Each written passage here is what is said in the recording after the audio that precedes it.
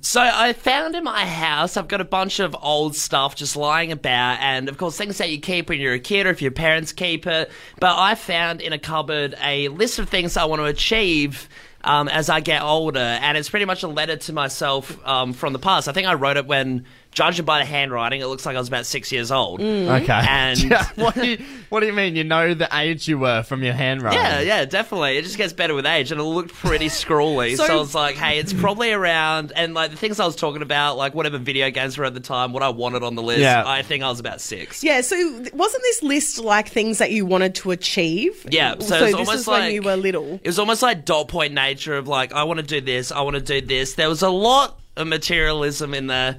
Then saying, CDs, I want these video games, a whole list of video games, even money, just broad terms of like, I want all this money, credit cards and stuff. And I was 6. And then it gets cards. Yeah, and it gets... You're a weird kid. And it gets even more vindictive in the sense that, like, it gets to one dot point, it's like, break up Taylor and Jack, and then break up Amber and John. And so I honestly, like, really wanted to separate these relationships as well. Like, it was just everything too. I must have been jealous, yeah. Yeah, okay. Of this couple. You wanted a relationship. Yeah, with like that Fair girl. enough, man. It's And okay. So I made that list, and it was everything I wanted to achieve at that time. And I thought, in the spirit of Wineback Wednesday and going back, I thought I'd write a letter to my younger self just to tell him some advice and, tell him it's going to be okay. And, of course, before we do this, Davo, you said the other day to make it sentimental and, and I really have gone for that. I've gone for the sentimental, touching a nerve in my heart. I have a feeling really imparting some advice to my younger self to really get through the hard times. So Tom and I haven't heard this, I'm so we're terribly going in nervous. blind. I'm worried. Oh, it's nice and sentimental, and of course we will all do a letter to ourselves in the coming weeks. Okay. All right, let's hear your letter. This is a story about grief, romance, and despair. Just kidding, everything's chill. I am actually writing you a letter to give you a few tips as you get older, little Callum. Don't stop singing, kid, for the love of God. Even get some lessons because you get really, really good at singing. Like, really good. In fact, I'll give you a whirl. Haven't done this in a little bit.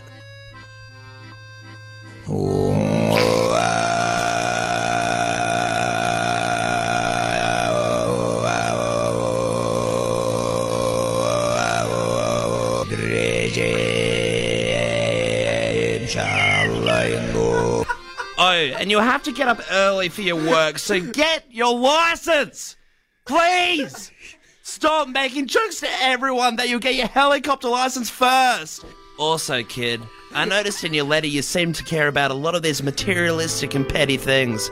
How many CDs you have, how many video games, the money you want, being keen on the most popular girl in school. I just wanted to tell you life's not about... Callum, come back to bed. Is the whipped cream o'clock already? Okay. Forget everything I said. You're never wrong. You're always right. Beat it, kid. Now come here.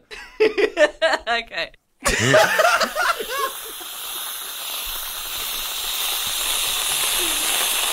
That is whipped cream at the end, if you couldn't tell. I guess. I really regretted taking a sip of my up and go in the middle of that.